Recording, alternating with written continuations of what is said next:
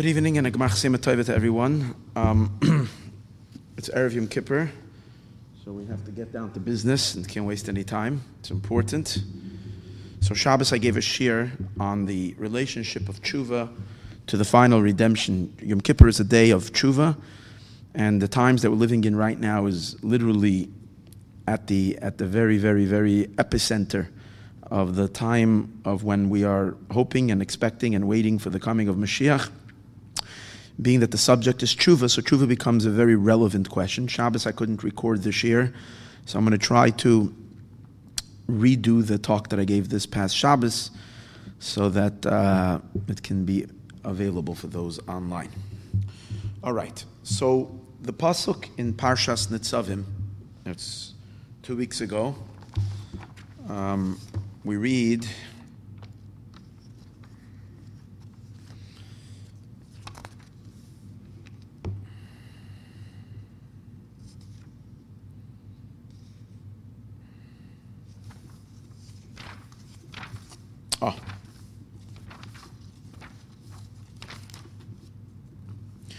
in Perek Lamed, chapter 30, pasuk Aleph. When all these things will come upon you, Moshe Rabbeinu was talking about the future of the Jewish people, everything that's going to happen to them. There is a whole lot of prophecy about the Jewish people misbehaving, God getting upset at them, banishing them from their land, bringing upon them a lot of tsaris and a lot of suffering. And then the pasuk says, after all that will happen, Abracha v'haklala, the blessings and the curses, Asher nasati l'fenecha, that I've given before you, v'ashavoyse elevavecha, and you will take into your heart, b'chol hagoyim asher yidachach Hashem lekecha shama, amongst all the nations where God has scattered you, where Hashem your God has scattered you. You will take into your heart that this is no good. You'll finally realize that you made mistakes. And therefore, what the pasuk says, "V'shafto ad Hashem Elokecha," you will return to God, to Hashem. V'shamato b'koilo, you will listen to His voice. K'choil asher anochi mitzavcha hayoim ato v'necho b'chol levavcha b'chol nafshecha. You will rededicate yourself to listening to God as all that I command you today. You, your children, with all your heart and all your soul. So there is a prediction over here in the Torah. Moshe is not commanding, he is relating. This is speaking of future events. There is going to be a rebellion. There is going to be consequences as for that rebellion, immense suffering. But in the end, you will get it and you will do tshuva. You will do repentance. You, your children, will have a sincere, with all your heart and all your soul, a sincere desire to reconnect to Hashem, to become again dedicated to what Hashem wants of us. What's going to happen as a result of that? Hashem is going to return your captives. We have a promise in the Torah about the coming of Mashiach. This is the primary place of Mashiach in the sense, not as a person Mashiach, but as a gathering of the exiles. Hashem will gather you back. He will have compassion upon you. V'shav v'kibetzcha mikol ha'amim. He will return. He will gather you from all the nations. That Hashem had scattered you. And even if even if your scattered ones are going to be at the edges of the heaven, from there God will take you, and from there He will bring you. And where will He bring you? Over the Hashem lekecha, and we'll bring you back to the land. Those are the psukim. So it clearly, this is Chumash, right? So there's a clear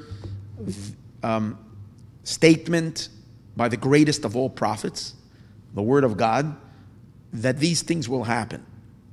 And there is a statement, two things we see from here. Number one, there is a promise that we will do tshuva. Number two, Moshiach cannot come unless we do tshuva, because that's what it says. You will do tshuva, and then God will bring you back to Eretz Yisrael. These are the psukim, Parshas Nitzavim. Rambam takes this very seriously in his laws for tshuva. That actually it's a minhag by some to study in the 10 days of Aseres Yemei Tshuva, there's 10 chapters of Rambam in Hilchos Tshuva. So Rambam in his Laws of Tshuva says as follows. This is in Perek Shvi, the 7th chapter, Halacha Hey.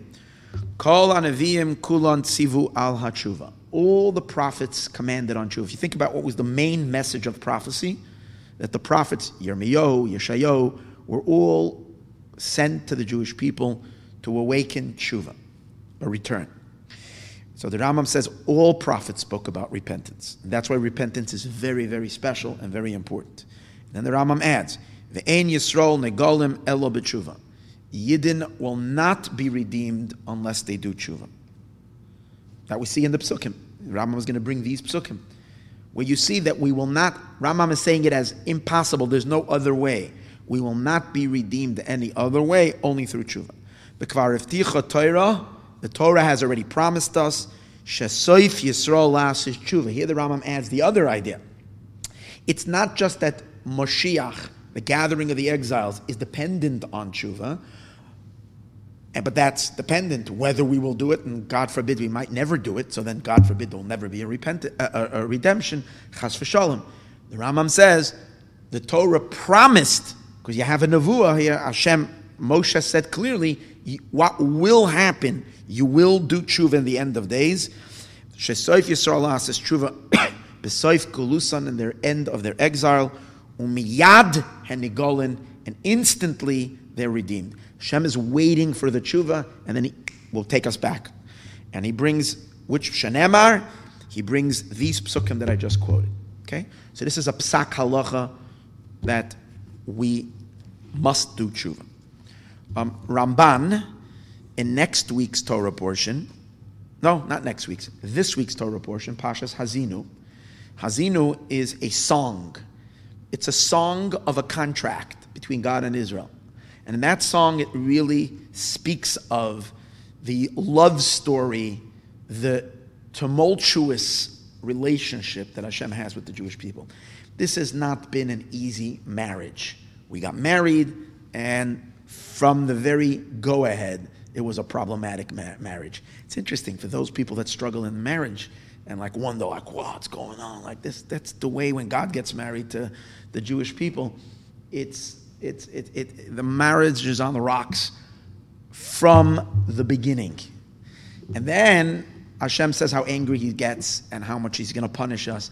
And Hazinu is very, very harsh, talking about how God can't believe it. After all what He has done for us, we are so foolish and we don't have the gratitude and so on and so forth. And how upset He gets and how He unleashes His anger. What's unique about Hazinu is this whole notion that Hashem is untouched and unfazed and cold and just methodically and gets blown out of the window when you learn Hazinu. And I know Mefarshim say when it says God's angry, He's not really angry, He's only showing anger in it. Despite all of that, why does He have to show all this emotion? It really shows that we really get to Him in the deepest way, because it's showing how deep His commitment and His relationship is to us. It's so powerful reading Hazinu in the sense to see how deeply, it's like a lot of people, I know, for instance, I usually don't get angry much. But the only ones who could get me angry is, my children, my wife, they can get me angry. No one else can get me angry. Why? Because the ones that are so deeply connected to you can push your buttons. We can push God's buttons like no one else because we're so deeply connected. So that's what you have in Parshas Hazinu. But in the end it says, God says, after all the suffering and after all that you've gone, in the end, I am going to get really, I'm going to turn my wrath not on you, but on your oppressors and on your persecutors. And I'm going to unleash the worst vengeance upon them for what they have done to you, and I will console my people. So Nachmanides, it's a shame, I grabbed the Chumash, but I took a Chumash that doesn't have the Ramban. It would be nice to read the words, but something like this. The Rambam says, Ein b'divrei hashira hazois.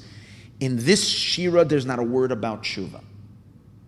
Over there in Hazinu, it speaks about Hashem reconciling with the Jewish people after they've done their suffering.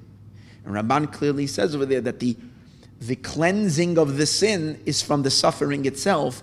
It doesn't require the tshuva.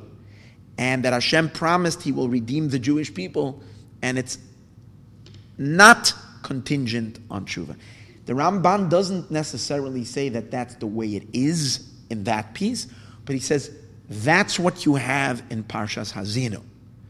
From the story of this week's Torah portion, in Nitzavim, it is conditioning the return, Mashiach, on tshuva, but not in Hazinu.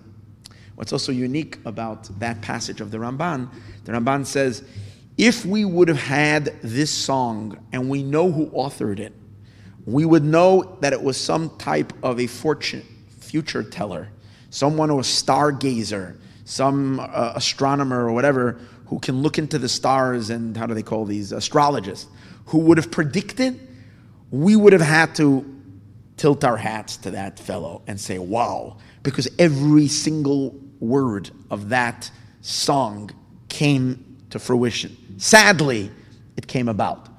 It was unbelievably accurate. He says, how much more so when we have this from the greatest of all prophets who gave us this prophecy, and we don't have to believe it.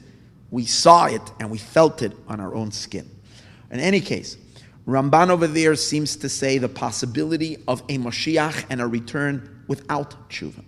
Unlike the Rambam, who says, no way around it. We have to do tshuva like it says in Parshas Nitzavim.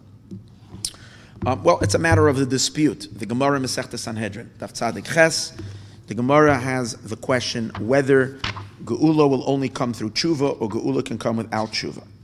So here it says, Amar Rav makes a statement. Kol HaKitzin, all the end dates that we've had from Daniel, from all the Nevi'im, have come to an end. The Ein Adavar Talu Elo B'tshuva U'Ma'asim Tovim. The matter is now only dependent on repentance and good deeds. That's it. Let's think about this. Rav is a student of Rabbeinu HaKadosh Rebbe, who lived about 100 years after destruction of the Beis HaMikdash. So we're talking about 120 years after the destruction.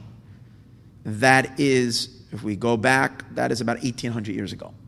Rav says there's no reason to linger here anymore. We've done already the exile.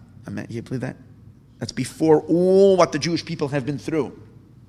He says all the end dates are over. There's nothing withholding it. The only thing that we're waiting for is that we should repent. In other words, there are certain dates that we needed to pass in exile. There were certain, even that we couldn't. It's like a person goes sent to jail, and for good behavior, they can be released early, but that's only after they've done a minimum time.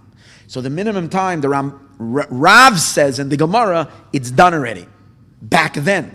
The Rebbe always says this. The Rebbe says in the days of the Gemara, it was already said, Kol HaKitzin. Can there be anybody now who can imagine that there's anything that's standing in the way other than, I don't know what, other than simply we have to do tshuva? Shmuel argues on Rav, and he says, Dayoy lo'avil sheyamoid be'evloi. It is enough for a mourner to stand in his mourning. That means, according to Rashi, God, we speak about the end of suffering.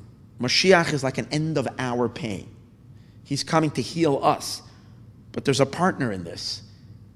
God is also pained by exile. In truth, his pain exceeds our pain because his capability of feeling is infinitely, his capacity of experience is infinitely more intense than ours. So when he has sorrow and pain, it's infinite pain and infinite sorrow. His mourning is an endless mourning. And therefore, we can't be selfish and say it's dependent on us doing tshuva. What's with his pain?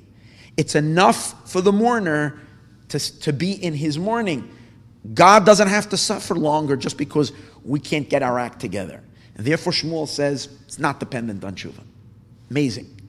Then the Gemara says, Ketanoi. The Gemara says, well, the argument of Rav and Shmuel, they were sages of the Talmud. Really, we can trace this argument back to an earlier time when you have the sages of the Mishnah argue the same argument. Rebbe Eliezer says, Yisrael oisen tshuva negalin. If Yidden do tshuva, they will be redeemed. If Lav ein negalin, they won't be redeemed. That's Rebbe Eliezer. He says it's dependent on tshuva. Omale Rabbi Yeshua says to him, Im ein oisen tshuva ein negalen. If they don't do tshuva, they're not redeemed. It can't be. But rather, if they don't do voluntary tshuva, God is going to corner them in a corner and squeeze the tshuva out of them. That's what he says. So he's not saying that we don't need any tshuva, but he's saying it's not like we have to step up to the plate and do that tshuva, because if we're not going to do it, we're going to do it anyways. It's going to happen. So it's a definite. Anyways, then the Gemara goes ahead and continues this argument between Rabbi Eliezer and Yeshua, where each of them tries to convince the other that they're right. Arguments back and forth for a while. Finally, Rabbi Yeshua has the last argument, and Rabbi Eliezer is silent. According to that, it would seem Rabbi Yeshua's argument is that it's not dependent on tshuva. Rabbi Eliezer concedes; he's quiet. If that's the case, who seems to have won the argument? Rabbi Yeshua, which would seem to be saying that we don't need tshuva. The Mefarshim asked the question: how come Maimonides, paskening halacha, doesn't pasken like Rabbi Yeshua? If Rabbi Yeshua was the champion in this argument, he won the debate. How come the Rambam doesn't pasken? But they discussed this already. But the only halacha sefer we have regarding Mashiach is Rambam, and therefore we have to take the Rambam very seriously. Even though the Rambam doesn't say this in the laws of Mashiach, which is in Hilchos Malachim, in the laws of kings, Rambam says this in the laws of tshuva, and that is that Mashiach cannot come without tshuva. So we accept that. We must have tshuva. The question, however, is what does tshuva mean? What kind of tshuva is necessary? Are we talking about all the Jewish people becoming religious? Is that what tshuva means? Everybody needs to become observant. 18 million Jews that are out there, and maybe there's 2 million observant Jews. 16 million Jews need to start keeping Shabbos kosher, and putting on tefillin and all the mitzvahs. That would be very disheartening and not feasible in our minds. And if that's the case, we would kind of fall into despair and give up on Mashiach. Chas v'shalom. But maybe, God promised. Maybe that's what's necessary. And somehow things are going to happen in the world. They're going to cause a change in the Jewish heart and get the Jewish people to go. But obviously, if that would be the case, it would be very, very, very hard for us to accept and believe that Mashiach is coming any moment. So, but that's not an argument. If that's what's needed, it's needed. Fine. It's difficult, but it's needed. But that, again, when we say people need to become fully observant, how about the observant people? We have our own problems. That means all people have to stop saying Lashon Hara, right? Never, no one will ever say Lashon Hara. Everybody, those who demand that when we do tshuva, we should get rid of our smartphones. Because everybody's going to get... okay, is that what's expected in tshuva? Are we talking about a full-fledged tshuva? We cannot say that. The reason we cannot say that is from these very verses itself that I just mentioned before, the Chumash. Oh, here it is. These psukim that I mentioned in Nitzavim that speak from the very place where it says we need tshuva, seems to be saying that you don't need complete tshuva. Because the verse says like this: you will do tshuva, meshamata b'koilo, you will listen to Hashem's voice, like all I command you. Then it says, right away, Hashem will then gather your exiles. Even if you're in the far-flung places, God will bring you back to your land. And then a Pasuk Vav, it says, after He brings you back to your land, Umal Hashem Elokecha es levavcha, He will circumcise your heart. Which means He will unplug, He will get rid of the Yetzer Hara. Now we might say, well, okay, that's a different thing. It's one thing to do tshuva while we still have a Yetzer Hara, but we accept not to listen to our evil inclination, and then God will chop the evil inclination, will yank the Yetzer Hara out of our hearts. Okay, but that's one thing. But the verse continues, Va'ata pasuk ches, Va'ata tashuv, and you will return v'shamata b'koil Hashem. Now that you have a pure heart, now Va'ata means, no, I'm sorry, Va'ata is not now. Va'ata over here means in you. But Va'ata, and you will return, you will listen to His voice. It's not an absolute heichacha. It's not irrefutable proof, because you can learn that the V'ata is going back to, this is all provided that you will return.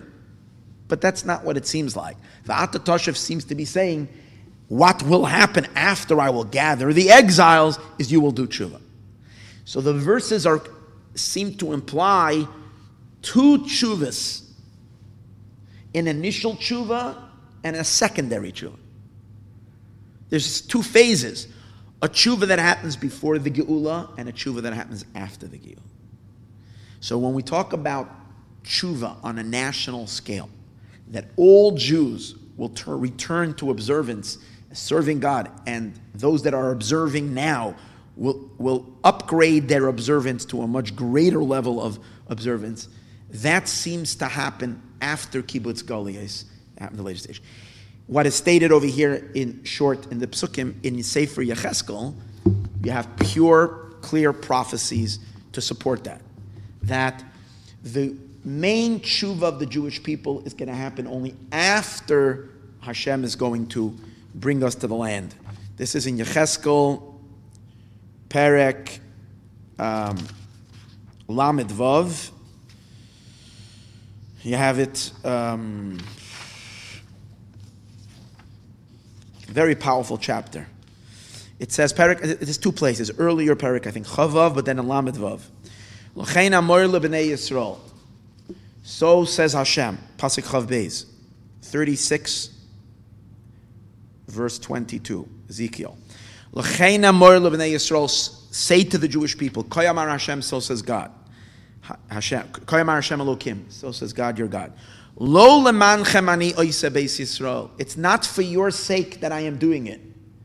Meaning, it's not because you will deserve the redemption. The redemption is not about you. It's interesting. Similar to what Shmuel says, God is also suffering. So Hashem says, I'm not doing it for your sake. Ki im l'shem kachi, maybe you don't deserve it, but ki l'shem kachi, for my holy name, asher chilaltem bagoyim, that you desecrated amongst the nations. Asher basem shama, God says you made the biggest chilul Hashem amongst the nations. Not because of our misbehavior amongst the nations. The very idea that Jews are in exile, that looks bad on God. Okay, like parents sometimes will feel like shamed if their children are not dressed well. I mean, I'm the rich guy in town, so on and so forth, and you look like a shmata, you're my child, you better be dressed up to par. We are God's children, we're the princes and princesses, the noblemen of the world. And if we are wandering homeless, imagine an affluent person has a child who's sleeping on the street. It's like the biggest embarrassment for the parent. They're shamed. And for whatever reason, they can't stop that. It aggravates them so much. This is the biggest chilul Hashem that Jews are in exile. So that's what the pasuk is saying. And therefore, says, at a certain point, I'm going to put an end to it. V'kedashti eshmi hagadol, I'm going to sanctify my great name, hamachulol bagoyim, that's desecrated amongst the nations. Then the pasuk says, "V'lakachti eschem, I will bring you back from the nations. V'kibatzti eschem, I will gather you. Mikol haratzos, from all the land, and I will bring you back onto your land." The famous pasuk we're going to repeat tomorrow night, Yom Kippur, and we're going to say it every time. By each prayer of Yom Kippur, we're going to be saying this pasuk, and here you know where the source is. V'zarakti aleichem, I will sprinkle upon you mayim tahorim, the purifying waters. Utahartem, I will cleanse your heart. Imagine that. The purifying waters, divine waters that are going to flow into our souls and into our hearts to clean it, to purify it. Mikol temoiseichem, from all your tumah, from all your defilement, and from all your filth, I will cleanse you. And I will give you a new heart. V'ruach chadasha, leiv chadash, v'ruach chadasha. A new heart and a new spirit. Etim b'kir bechem. I'm surprised that no one made songs on these psukim. You know, they always look at you. They have these same psukim, and they make the Jewish songs are like 10 psukim that they keep on making. Siman Tov, Od Yisham Abiyar. Come on, let's Ashabara. These are such fantastic psukim. Someone has got to make some really good songs on this. In any case, the Yeshaftem ba'aretz and the Vayishaiti eschem, I will help you. I'm skipping around. Verbeisi as priya eitz. I'm going to increase your economy. I'm going to increase the produce in Israel. Tenuva sasada, and what the fields are going to produce. So you should not be any more shame of hunger. God's children should never go hungry again. Bagoyim amongst the nations. Think about what it looked like when they came to free the camps, the Jews in the ghettos, emaciated. That was the biggest, if there was ever a moment of Chilul Hashem, was when they walked in to redeem and saw what took place on God's children in this world. That's the Chilul Hashem. And then, so after Hashem says, I will repair all of this, bring you back to Israel, you will be honored, then you will do tshuva. Then you will only recall your evil ways, and your deeds that weren't good, and then you will do tshuva. So you see from these psukim that tshuva will only happen after, complete tshuva will only happen after kibbutz goliath. So then we have to say that the tshuva that we're talking, that there is, and again from the psukim I mentioned over here in Nitzavim as well, that there is two levels of tshuva. What are they? So one idea is, the Orach Chaim HaKadosh says, on those psukim, he says that he's not talking about first and later, that he doesn't mention, but he's mentioning the repetition. How come it says you will do tshuva? V'shafta ad Hashem Elokecha, in the pasuk before God gathers your exile, and then it says again, V'shafta ad Hashem Elokecha, you will do tshuva. You will listen to his voice. So he says, what's the repetition? So he says the repetition is because there's different elements in our tshuva. And what are the different elements? He says the three main things that Jews need to do. We need to study Torah. That is very, very important for God, that we study His Torah. Number two, we refrain from doing the things that irritate Him. Certain things God really, really, really dislikes. Those are all the prohibitive commandments. And then there is the observance of the positive commandments. These are three parts of observance. Studying, the no's, and the yes in observance. So he says, when it says in the beginning that you will listen, there it says, V'shamata b'kol Hashem, you will listen to God's voice, means you will study Torah. Now he doesn't say this, that this explicitly is going to happen before Mashiach comes. He doesn't say this. But it would make sense to add that in what's happening. That before Mashiach comes, there is going to be a big Torah study explosion in the world. That you're seeing. Now, you see Jewish people never studied so much Torah. Because Torah was made so accessible, and people really study. People have it on the go. You have it on your iPads, phones. Every way, Torah is made so easy, so accessible. People drive. Women never studied Torah. And we have a generation today where women are huge scholars. They're studying. They know everything. It's incredible. This has never been. It's the holy information age as well as the general information age. So that's something that happens before. But then he says, later when it says you will do tshuva again, is referring to actual observance. Because we all know that we might, I don't want to say any negative before Yom Kippur, we all know that we usually know much more than we do. We learn, we know what we should be doing. We don't always have the ability to translate that into our daily lives. So maybe perhaps that's a phase that happens later. But at least the knowledge gets out there before. That's part of the tshuva. That's according to the Orach Chaim. According to the Seforno, he makes a very interesting statement. He says that Vishrafta, because again, we're trying to figure out what is the tshuva that's necessary. When we say tshuva, what is this tshuva? So the Seforno says, Vishrafta ad Hashem Elokecha means that you will do tshuva with the intentions of connecting to God. That's going to be. So he sees it more as the uniqueness of that turn to God is going to be one where we are seeking the relationship with Hashem. It's not just we are doing things. Oh, he says, and then he says, it's a shame, again, I wanted to read to you. I don't have that chumash. But he says when you're going to do mitzvahs, you're going to do it not mitzvahs anashim melumada. You're not going to do them habitually. So according to him, it's not like there was a lack of observance. Maybe there was observance, but there was a lack of refined observance, deeper observance, an observance that reflects the pnimius of being a Jew, the inner element, the connection, like what the Baal Shem Tov did when the Baal Shem Tov woke the heart of the Jewish people. Rahman al-Liba Boy, Hashem wants the heart. The Rambam in Pirush HaMishnah,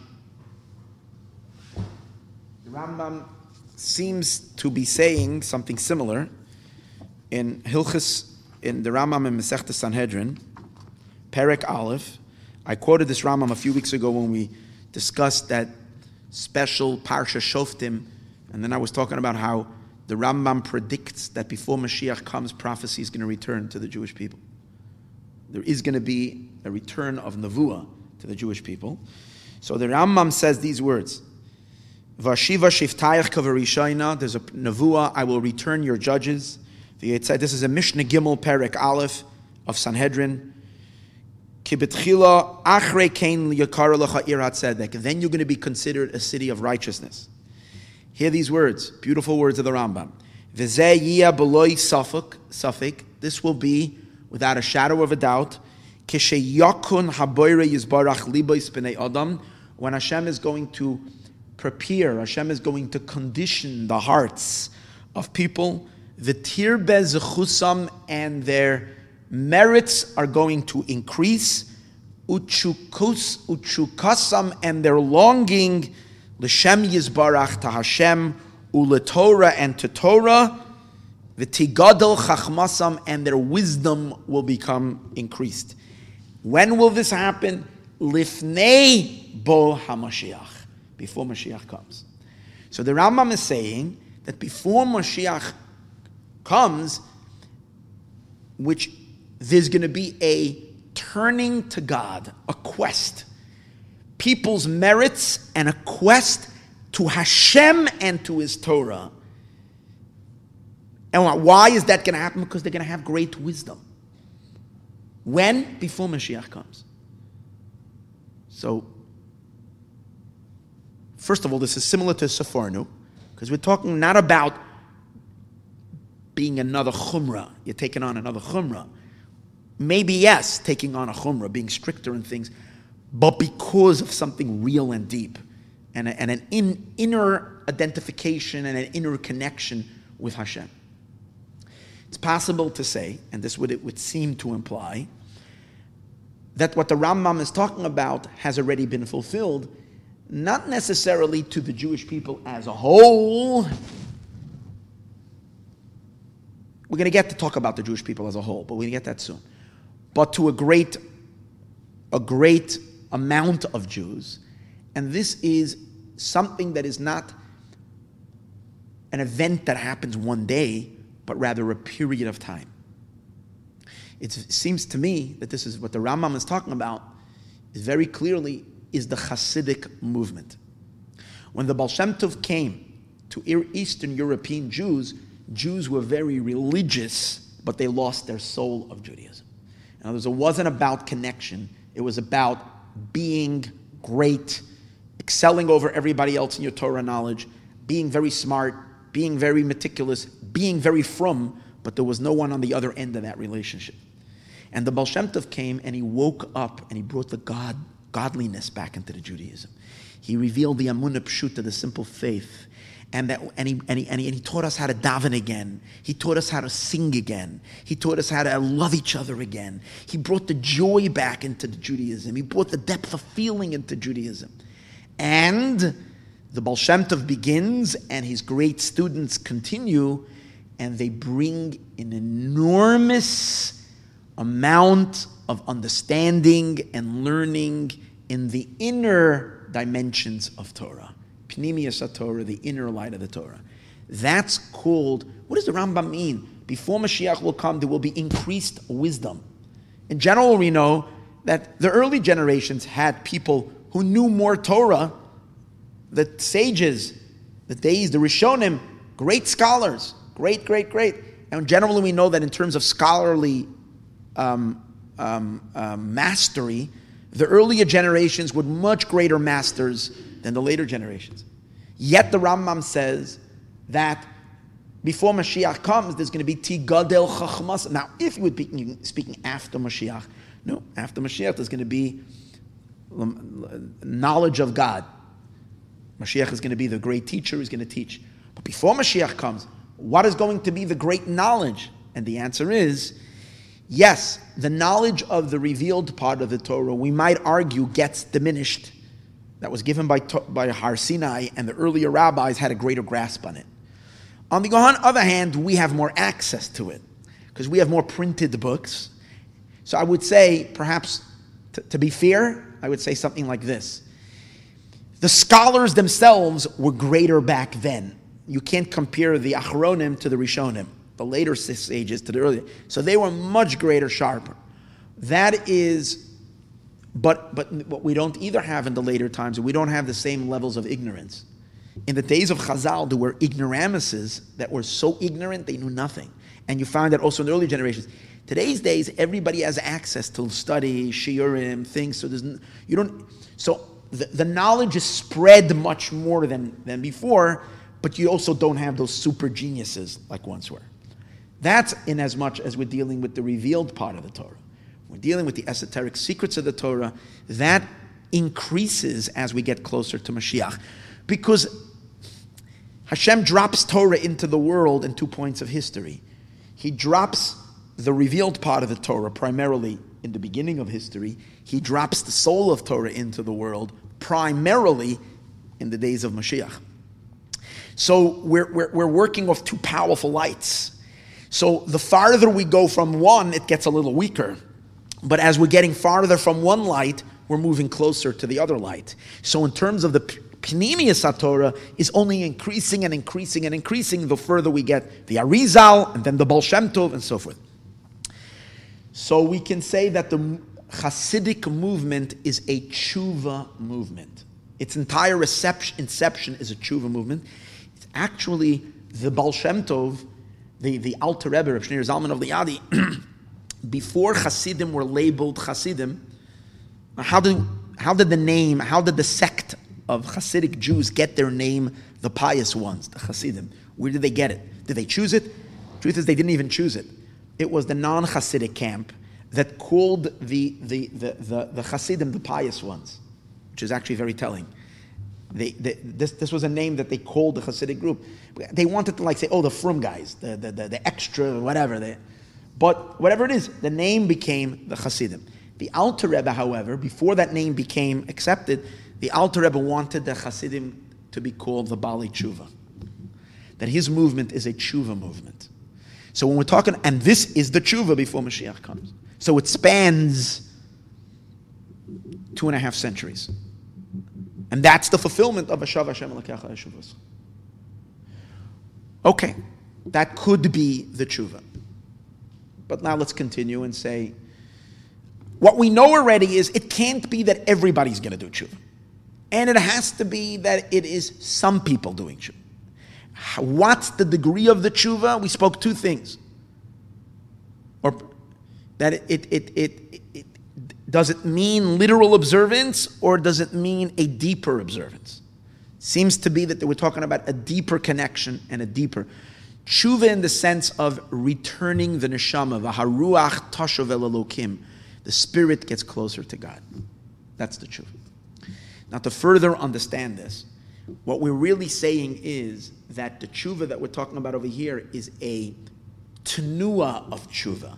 It's a movement of tshuva. It doesn't mean necessarily a full, complete, comprehensive, full implemented tshuva of the observance and all of Yiddishkeit. It's a movement that's in the world for tshuva, which in addition to the Hasidic movement, in the 60s and in the 70s, the Jewish world was moved, 60s, 70s, 80s, and 90s, it just continued, a powerful return to Judaism from those who were born, it wasn't their fault, born in homes where Judaism was not taught, people that see themselves, there's no secular Jew. Yom Kippur teaches us that there's no secular Jew. Every Jew is holy, but those who imagine themselves to be secular, imagine themselves to be mundane and unrelated to God and to holiness, well, something caused a trigger and a change. That's part of this tshuva movement that was promised, and it was actually called a tshuva movement. Right? And behind it was the messianic powers, was the powers of the Geula. The Rebbe sent out his shluchim across the world, and began this, started the flames of Teshuva. They started igniting it. And then it went past Chabad and the Hasidic movement. It became a wildfire across the world where you have hundreds of Bali Teshuva yeshivas, entire Bali Teshuva communities, what we call late beginners, people who some later time in their life come to Judaism. This is unheard of. People that have no reason to be connected, no reason to want to live a life in a modern world that is seen as so restrictive. Why are they doing it unless their souls want to connect? So, what is to guarantee, kind of? We say we have a promise. V'shav Hashem elokecha shavuscha, Hashem is going to return, is going to cause you to do tshuva. What is the behind this tshuva that is going to grip the Jewish people before Mashiach comes? So what we're going to say is interesting. First, let's analyze on a deeper level, why is it that we need tshuva? Why can't the Geula come if the Jewish people do not do tshuva? Why do we need tshuva? So on Shabbos, I shared 3 exciting ideas. Rav Shneur Zalman of Liadi in his Likutei Torah seems to imply that from what Chazal used the term, he extracts from when Chazal say the term, Ein Yisrael Negolen Elo B'tshuva, the Jewish people are not redeemed any other way but with tshuva, seems to imply that the tshuva is not only necessary because we sinned. Because we sinned, we're not going to get out of here until we clean up our mess. So we have to do tshuva. It's possible, as I said before, as I mentioned before, that we can get cleansed from sins just because we suffered so much. Like the Ramban says in Parshas Azinu, that it not necessarily that it needs a tshuva. It's just a cleansing that it's going to happen, that the suffering itself purges the soul and cleans it. But over there, Rav Shneur Zalman says, the Alter Rebbe says, the reason we need tshuva is even if we hadn't sinned, even if we're all perfect tzaddikim, imagine Jews never sinned, and we would always have the first Beis HaMikdash, we would be stuck with the first Beis HaMikdash, we would never have the third one. It wouldn't be like at a certain point, okay, let's now upgrade it to the third one. It wouldn't happen. Because in order to have the spiritual revelation, the godly revelation that represents the Messianic age cannot happen only unless there is tshuva. That means it's not because of sins. It's because tshuva is a component of Mashiach. Why is tshuva a component of Mashiach? So on Shabbos I mentioned 3 ideas. One idea of why you need tshuva for Mashiach is what the Mittler Rebbe says, that when Mashiach will come, there is going to be an explosion of deeper knowledge.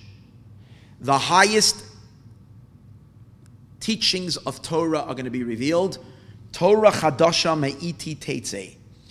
Torah, a new Torah is going to come out from God. Now, we know there's no such a thing as a new Torah. We were taught from when we were little children, our Torah is Eitz Chayim Hu L'Machazikim Ba. It's a tree of life. It will never be exchanged. Zosa Torah, one of the 13 principles of Maimonides, Zosa Torah lo sehim echolefes. It will never be exchanged. We'll never have another Torah. We will always have this Torah. So what does it mean we will have a new Torah? It means that suddenly the Torah will unravel its secrets. The Torah will unravel its secrets in such a magnificent way. We're suddenly going to have such an explosion of deeper knowledge.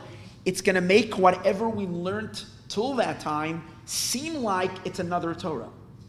That's what it says, that the Torah that's going to come when Mashiach comes, it says if we compare the 2 Torahs, the old Torah is going to, the Medrash says this, is going to look like silliness. Hevel he. Imagine that. It's considered Hevel legabe Torah shel Mashiach. Where is all that great knowledge going to come from? Who is going to be and the Rambam describes the time of Mashiach as a time of V'lo ye'esek kol ha'olam kulo.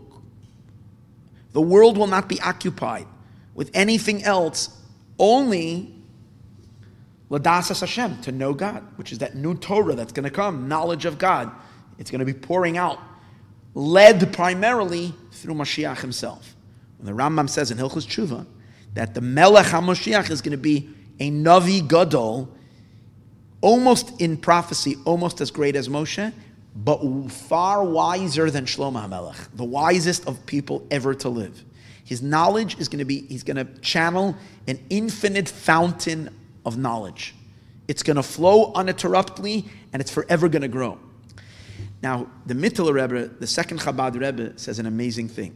He says the secrets that Mashiach Tzedkenu is going to reveal are not revealed today, not only because we are not worthy for it, not only because we don't have the brain power, we don't have the minds to be able to absorb it, not only because of that. He says they cannot be shared because they're too private. God, it's like a person can't share things that are very, very essential to who they are. It's like when someone goes to a therapist, they don't open their mouth. It's like all day long they can sit and yak and talk about every stupidity in the world. Why? Because now I'm not asking you stupidity, now I want to know about your pains and aches. I want to know the stuff that are going on inside. And it's not only because I'm embarrassed to share it, it's just that what is inside is inside. So the secrets of the Torah that revealed Mashiach is so private, it's not revealable. So Chassidus refers to it as darkness. It's a darkness. Light means what I can project, what I can reveal. This is called darkness. It's a darkness that's higher than light. So the coming of Mashiach means that the supernal darkness will be converted to light. What is not revealable will be revealed. Now we know that anything that happens from above, we need to trigger it from below. Hashem is our shadow. Just like a shadow moves in every direction you move. If you move to the east, your shadow will go with you to the east. You move to the west, the shadow will go to the west in every direction. So too, Hashem is our shadow. So it's called Tzerusa Delatata. We have to do an arousal below to cause a revelation from above. So the Mittler Rebbe says, in order for us to take darkness and move it into light, for Hashem's darkness to be converted to light, we need to take darkness and turn it into light. What darkness do we take and convert to light? We take our dark stupidity and turn it into light. When we take our sins and convert them into merits, that's darkness to light. And when darkness is transformed to light down here in the material world, in our world, it turns darkness to light in the transcendental divine realm as well. That is the reason why we must have tshuva for Mashiach to come, a conversion of darkness to light.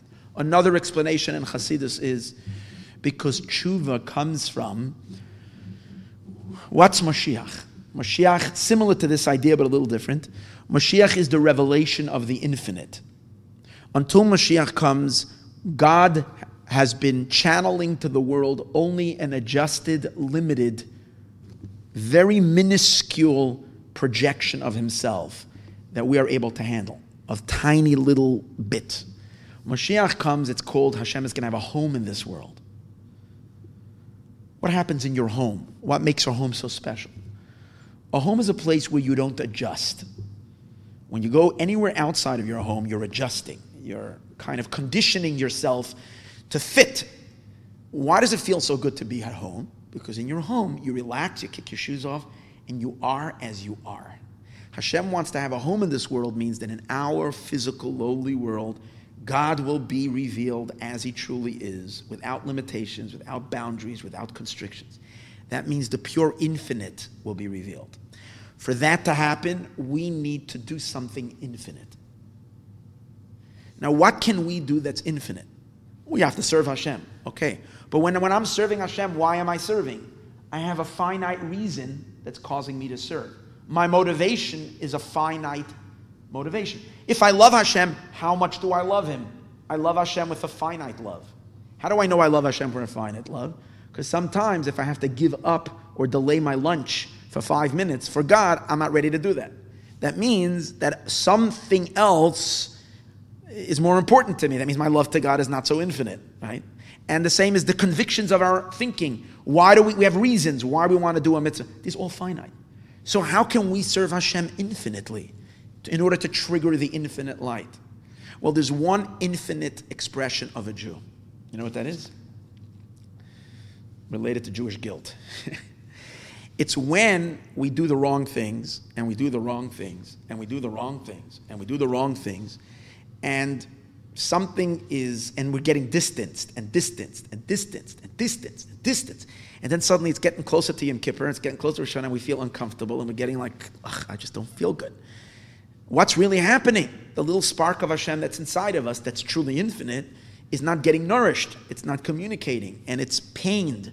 The more it's oppressed, the more suppressed it gets, the more it builds. Its frustration builds and builds and builds and builds. What's tshuva? Tshuva is an explosion. It's when I can't bear the separation anymore. That's infinite. That's the reason why only tshuva will draw down the infinite. Then there's a third thing we spoke on Shabbos that has to do with the novelty, but I don't want to go into that right now. Maybe another time. We'll leave that for now. So what do we see from here? That the Jewish people we need to do tshuva. Okay, so now, what is going to guarantee that great tshuva? So it must be from the psukim that it's not just going to happen from our own. Check with, my son is in the front. Someone is supposed to come now. It says, Vahaya bayoim ahu, it will be on that day, Yitaka b'shofar gadol, Hashem will blow with a big shofar. Ubohu ha'ovdim be'eretz Ashur, and those that are lost. I'm sorry for the little interruption. It's just that we were going to have someone sell a lot. Okay.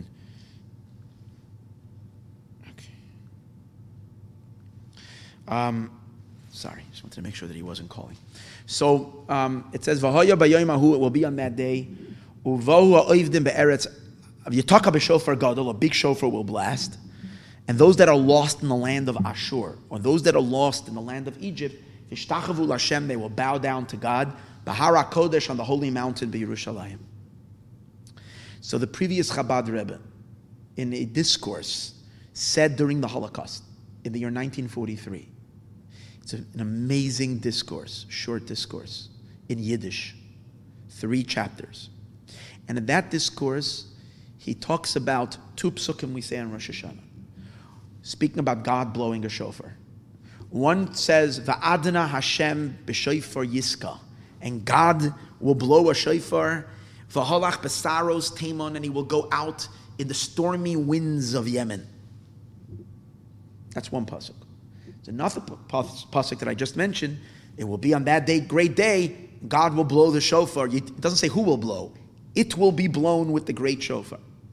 And that's the concept of shofar shel Mashiach. And what are we expecting? We're expecting one day to hear the shofar.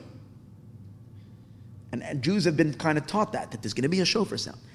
I can't tell you that the Rebbe said that will not happen, but he definitely gives another interpretation to the shofar gadol. The previous Rebbe and then the 7th Rebbe, our Rebbe, repeated it in a mimer in 1968. And what is that? He says, amazing thing. The previous Rebbe is then speaking of both current events, and he predicts a future event, like a prophet. Unbelievable. He predicts a future event. First he says, the first pasuk that it says that God is going to go out in the storm winds is referring to huge global events that are going to shake the entire humanity, and is really going to shake up the Jewish people. He says because the Jewish people have become deeply indifferent, deeply assimilated, to the point that if you would say to them, in the midst of their assimilation, hey, Mashiach is here, come back to Israel, we're going to live in Eretz Yisrael, they'll say, get out of here, I'm very happy in my life, I have absolutely zero interest. They don't feel or appreciate or sense in any way that they have a need for Mashiach. They don't identify with Judaism. So he says that God is going to create an event that is going to shake the world, And he's referring there to the Holocaust itself. And the Jews who pretended not to be Jewish or thought they can get away by pretending to be Gentiles, they will be reminded that they too are Jewish. He says that was the first preparation for the redemption. The first massive preparation for the Geula. It shook the world from the bottom. He says, but after that, we're going to arrive to the second pasuk. God will blow with the great shofar. What is that referring to?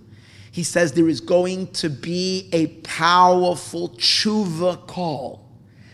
God, and he says it's going to be afater lichakiruv tshuveruf. To translate that in English, a fartherly affectionate call for return. It's like a father calling his children that ran. Something. You go with your children somewhere and they run off and you don't know where they are. You start calling frantically. You want them to come back. That's what he says. God will start calling the Jewish people. And God's call to the Jewish people, that's the shofar gadol. That's the great shofar. And it's going to touch the inner point of Jewish hearts, and it's going to awaken in them. Those that don't feel Jewish, he says, those that became so entrenched in the pleasures of this world. That's what the word ashur means. Ashur means from the word fortune. Those who've had such good fortune, they're multimillionaires. They live in Beverly Hills with fancy mansions and big, beautiful things, and they're fine. No problem. What's lacking in my life? These Jews will awaken. Suddenly they'll have a spiritual yearning. That's the shofar gadol. And he says it will happen. So in 1967, when the 6-Day War happened, and there was such spectacular godly miracles to the Jewish people in Israel, and that was televised for the whole world to see. The entire world was stunned and shocked at that inexplicable victory. Tiny little Israel, with a dilapidated army, was surrounded by how many countries that wanted to, and much powerful armies, armed by the Russians, by the Soviets. We stood no chance. And in 6 days, such a miracle didn't happen since we went out of Egypt. It was like a show of God's mercy and love. So the Lubavitcher Rebbe then said in this mimer in 1968, he says that shofar gadol is blowing already. And that's the shofar that's calling the Jewish people back. And the Rebbe says in a talk that he gives Shabbos Bereshis, 1968, in his second Fabring, and you can look it up, powerful words. He says you should know that the 6-Day War, what it did for the Jewish people in terms of Jewish pride and Jewish identity, was more than the shake-up that happened during the Holocaust. He says during the Holocaust, sadly, a lot of Jews kind of felt that those that were not in the inferno, felt that they can kind of remove their guilt feelings by just writing a check. Because they didn't feel that, and only after that, it kind of shocked people. But during the time, people didn't really, but the second love, the loving call, that touched everybody. The Rebbe then was begging. That's why the Rebbe then started the Tefillin campaign. Get Jews, let's cash in on this. This is the shofar gadol, bringing Jews back. It's pulling the Jewish people back. This is very powerful. And we know that translated into the big Teshuva movement and return and all that. I'm not saying it started in 1967. It started already. But you see, the hippies, that whole age, was that people that and Jews were very, very, very deeply involved in that whole movement, rejected their parents' materialism. The whole American dream of making money didn't sit well with the young generation. They wanted love. They didn't know what they want, but they wanted something more. They wanted something deeper. That's that quest. That's that shofar gadol. And obviously, it's still in the air. We need to cash into it. That's shofar gadol, and that's the impact. That's the tshuva. But just to conclude, I do want to say, the Rebbe in 1991, we have to see progress. We have to see progress. The world is coming to its end. In 1991, the Rebbe made the most astonishing statement ever. Everybody's saying, the previous Chabad Rebbe, during the Holocaust, announced that we've reached a new phase in history. Now it is that if we do tshuva immediately, we get the geula immediately. La'alta l'tshuva, la'alta l'geula. Tshuva now, Mashiach now. That's what the previous Rebbe said. But conditioned it on tshuva. And he didn't just make a statement. He, put his money where his mouth is. He invested all of his strength and inspired all of his Hasidim to go out and reach the Jewish people, rebuild Judaism in America, get Jews involved in observance, create Jewish identity, Jewish pride, all part of this tshuva. But again, it demanded tshuva. In 1991, the Rebbe announced that there's no reason why Mashiach is not here. Everything that needs to be done for the Geula was done already. If you're going to say, and I'm going to read it to you because you have to hear it in his words. If you're going to say, well, Chazal say Mashiach cannot come unless we do tshuva. So he says these words. This is in Parshas Vayechi. By the way, that's an unbelievable farbrengen, an unbelievable talk the Rebbe gave Parshas Vayechi, 57-51. The Rebbe was then very personally offended because a rabbi in Israel decided, for whatever reason, that he was threatening the secular Jews in Israel and saying that if they don't turn to God and start doing tshuva, God forbid there is going to be another Holocaust. And the Rebbe got so upset, like, how can someone say that? You don't speak that way. And neither than that, it's not true. And the Rebbe says that all the secular Jews in Israel are totally innocent because it's not like they were born and made a choice. They were born in homes where they were taught that religion and observance is not important. It's not their fault. If anything, 3 generations ago, you can talk about people making a conscious, clear choice to drop their Judaism. These generations are people that are born in absolute ignorance. It's not their fault. There's no reason why they deserve to be punished. That's what he says. But then he says, if anything, you want to help out, reach out to them, bring them closer. Am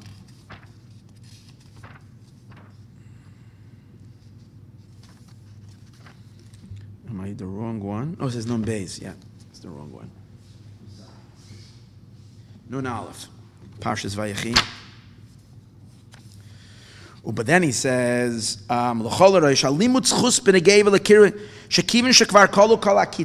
already ended all the end dates. Already in the time of the Gemara, remember I said that to you earlier, after such a long galus, for thousands of years, already more than 1900 years of exile, and the Mashiach still didn't come. Ibn Egel tshuva, the main question, maybe Mashiach isn't there because we didn't do tshuva. These are the words of the leader of the Jewish people, the Tzaddik Yesod Olam, who's sensitive, who feels and knows the truth.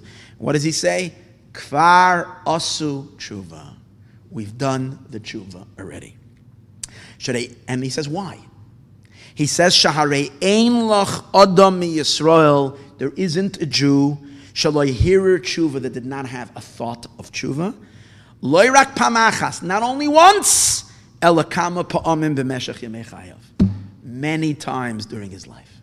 There isn't a Jew that did not have a thought of tshuva. And the Gemara says that one thought of tshuva changes you from a rasha to a tzaddik, from a wicked person to a tzaddik. And there isn't a Jew.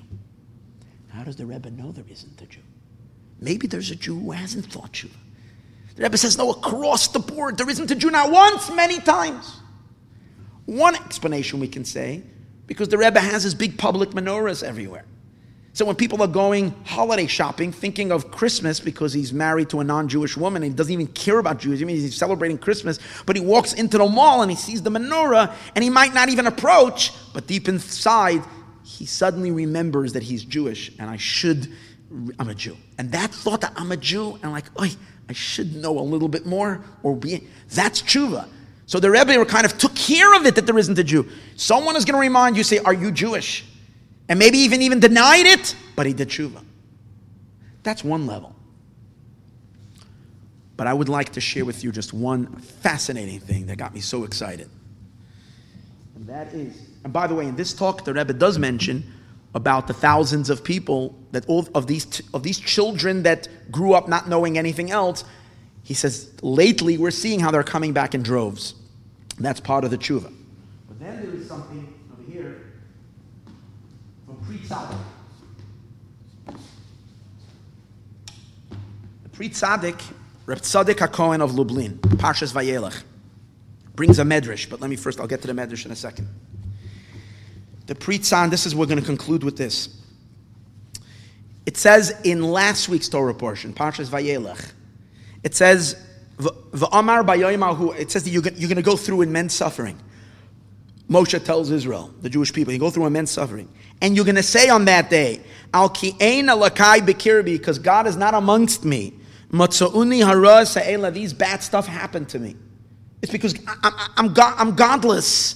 I've forsaken God. Hashem is not with me. I'm finally realizing it. And what does Hashem respond? What does Moshe say is going to happen? V'anoichi astir panai, and I will hide my face. In other words, you will say it's because God is not with me, and I'm going to hide my face. I'll call ara on all the bad that's happening, and you're going to wonder, where is God? Where is God during this suffering? What happened to God? God said, I'm hiding. The worst type of curse that we have, that Hashem says, I'll make believe it's not happening. Wow.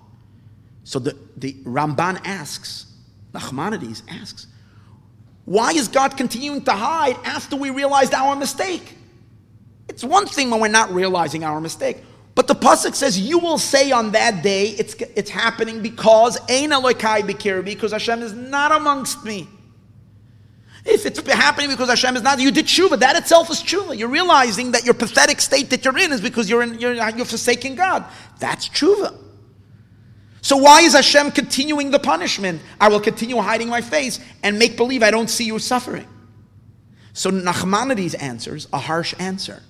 Nachmanides says, because you're only saying it in your heart. You're not verbalizing it. You're not doing proper tshuva. Just that one thought is not enough. So Hashem is not going to accept that. That's Nachmanides. So Reb Tzaddik, Hasidic master, is not going to take that lying down. Fights the Ramban. And he says, what are you talking about? Like the Rebbe says right over here. The Gemara says that even a totally wicked person, if he thinks tshuva in his heart, it's considered tshuva halachically. Because it's a halacha. If a man who's known to be the town sinner, imagine, there's a guy who everybody knows, this guy is up to no good all the time. He's always doing stuff he's notorious. He goes over to a woman and kindly in a teasing way says, will you marry me? And she says, you? The biggest lowlife? And but he says, yeah, will you? And he says, I know you will marry because I'm a lowlife, but you know what? I'm betrothing you on the condition that I am a perfect tzaddik. And she accepts it. On that condition, she accepts it. So the Gemara says she's not mikudeshes because we don't know that he did tshuva, but she needs a divorce, a get, because she's a suffix mikudeshes. She's in doubt that she's married to this guy. It's possible. So she can't get out of it unless she will go and get an official divorce from him because she agreed, and we don't know. Maybe he's a tzaddik. Well, he just came out on Yom Kippur from McDonald's eating a ham sandwich. Oh, I don't know if you sell ham sandwiches at McDonald's. I haven't been, but and he's getting into his a Corvette. It's like, what do you mean with his non-Jewish girlfriend? Okay, so and he says to this Rebbitzin walking home that, will you marry me that I'm a perfect tzaddik? And she says yes. And we say that, I'm sorry, she now is married. I mean, she's not a Rebbitzin, she's not married yet because then she can get married to someone else, but okay, a girl. The frummest, holiest girl in town. So what happens? So why? So the Gemara says because maybe he had a thought of tshuva. And if he had a thought of tshuva, he's considered halachically a perfect tzaddik. So therefore, and he says, and Rav Tzaddik says, well, that's what happened in Mitzrayim. In Mitzrayim, he says, there too we had a redemption. And he brings a Medrash Shemos. This has got me so excited. There's certain things that get me excited. You'll find gems. Rav Tzaddik, I owe him a big, big thank you because he found me a Medrash here that's really going to stick to me. The Medrash says, it says in Mitzrayim that what turned the tables and brought the redemption?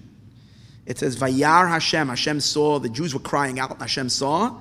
And then it says, Vayeda Elokim, and God knew. He knew. God knew something. And then the redemption starts. What did he know? So the Gemara gives the Medrash gives a whole bunch of things that God knew. Rabbanan Omri, the Rabbanan say, Vayar Elokim, that God saw, Sha'asu Teshuva, that they did Teshuva. Now we know that during Egypt, Jews were steeped in idolatry. So Habeinanim, the average people, they did Teshuva. How about the wicked? Hear what the Medrash says. V'gam harishayim, and also the wicked, hiraru lasei Teshuva. They thought about doing Teshuva. Not even that they thought Teshuva. They thought about doing Teshuva. They considered it. And that God saw. And through that came the redemption. It says the fig chonta fageha started budding. Oh, but what is this? My favorite line is the next line. Vayeda Elokim, God knew. Sha'afila echad b'chaveiroi lo yadeya. People didn't know what's going on in their friends. A person's best friend didn't know the tshuva that was happening in his friend's heart, in his fellow's heart. So we can walk around today, these Jews, these people who are dark predictions, speak about the assimilation and how bad, and sometimes you have rabbis who say horrible things about the Jewish people, how bad the situation, how bleak and how dark, and how Mashiach can't come, and because of or that God is going to, God forbid, obliterate the 4/5 of the Jewish people like happened in Mitzrayim. God forbid. The Medrash says you don't know what's happening in the hearts of another Jew, but there is one person who does know. That's what the Rebbe is saying. No one understands. A Rebbe knows because he's the heart of the Jewish people. He's the Neshama Koleles. Just like the Medrash says, the Ebershter knows. No. A Rebbe is the root soul of Israel. He feels the Jewish people.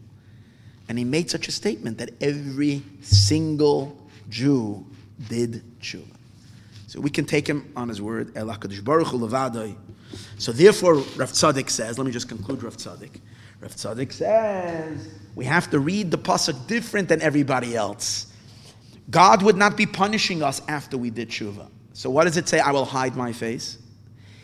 He says, let's read it carefully. Not I will hide my face from all your suffering. It says, I'll kol hara. Now, ra can mean two things. Ra means bad. So it can mean the suffering, the bad stuff that is happening, or it can mean the bad stuff that you have done. He says, after you did tshuva, v'anoichi astir panai, I am going to hide my face. I'll kol hara from all your sins. I won't see your sins anymore. All your sins will be washed away. So that's where we are right now. We've done tshuva already. There's nothing left other than Mashiach. It's now dependent on Mashiach Tzidkenu. It's dependent on the revelation from above. The only thing we can do, I believe, is welcome Mashiach now. That's it. We need to welcome him, recognize him, welcome him, accept him, and that's where we're standing. There are certain times in history, this is the most crucial, the most deepest moment of all of history. Kabbalas Pnei Mashiach Tzidkenu. I spoke about it before Rosh Hashanah. We did it, started Rosh Hashanah. We should continue doing it during Yom Kippur. Please daven, when you daven Shmona Esrei on Yom Kippur, Zachreinu L'chaim, remember me for life. Don't just think about yourself and your family, your loved ones. Think about the love of all of our hearts. Mashiach Tzidkenu, who himself needs life. As the Gemara Masechta Sukkah says, Mashiach pleads for life. Don't stop for a moment thinking about Zachreinu L'chaim, Uchseiv L'chaim Tov. And by Ne'ilah, dedicate your thoughts and your hearts. You have no idea how powerful you are. Your thoughts are mega. Your thoughts and your feelings, and definitely if it's involved with emotion, is super mega. It's like infinitely powerful. And if we daven our thoughts for Mashiach Tzidkenu, let him already have the green light to come and redeem the Jewish people. Give him life so that we can see our King in all of his glory and all of his light. May it be now, now, and now.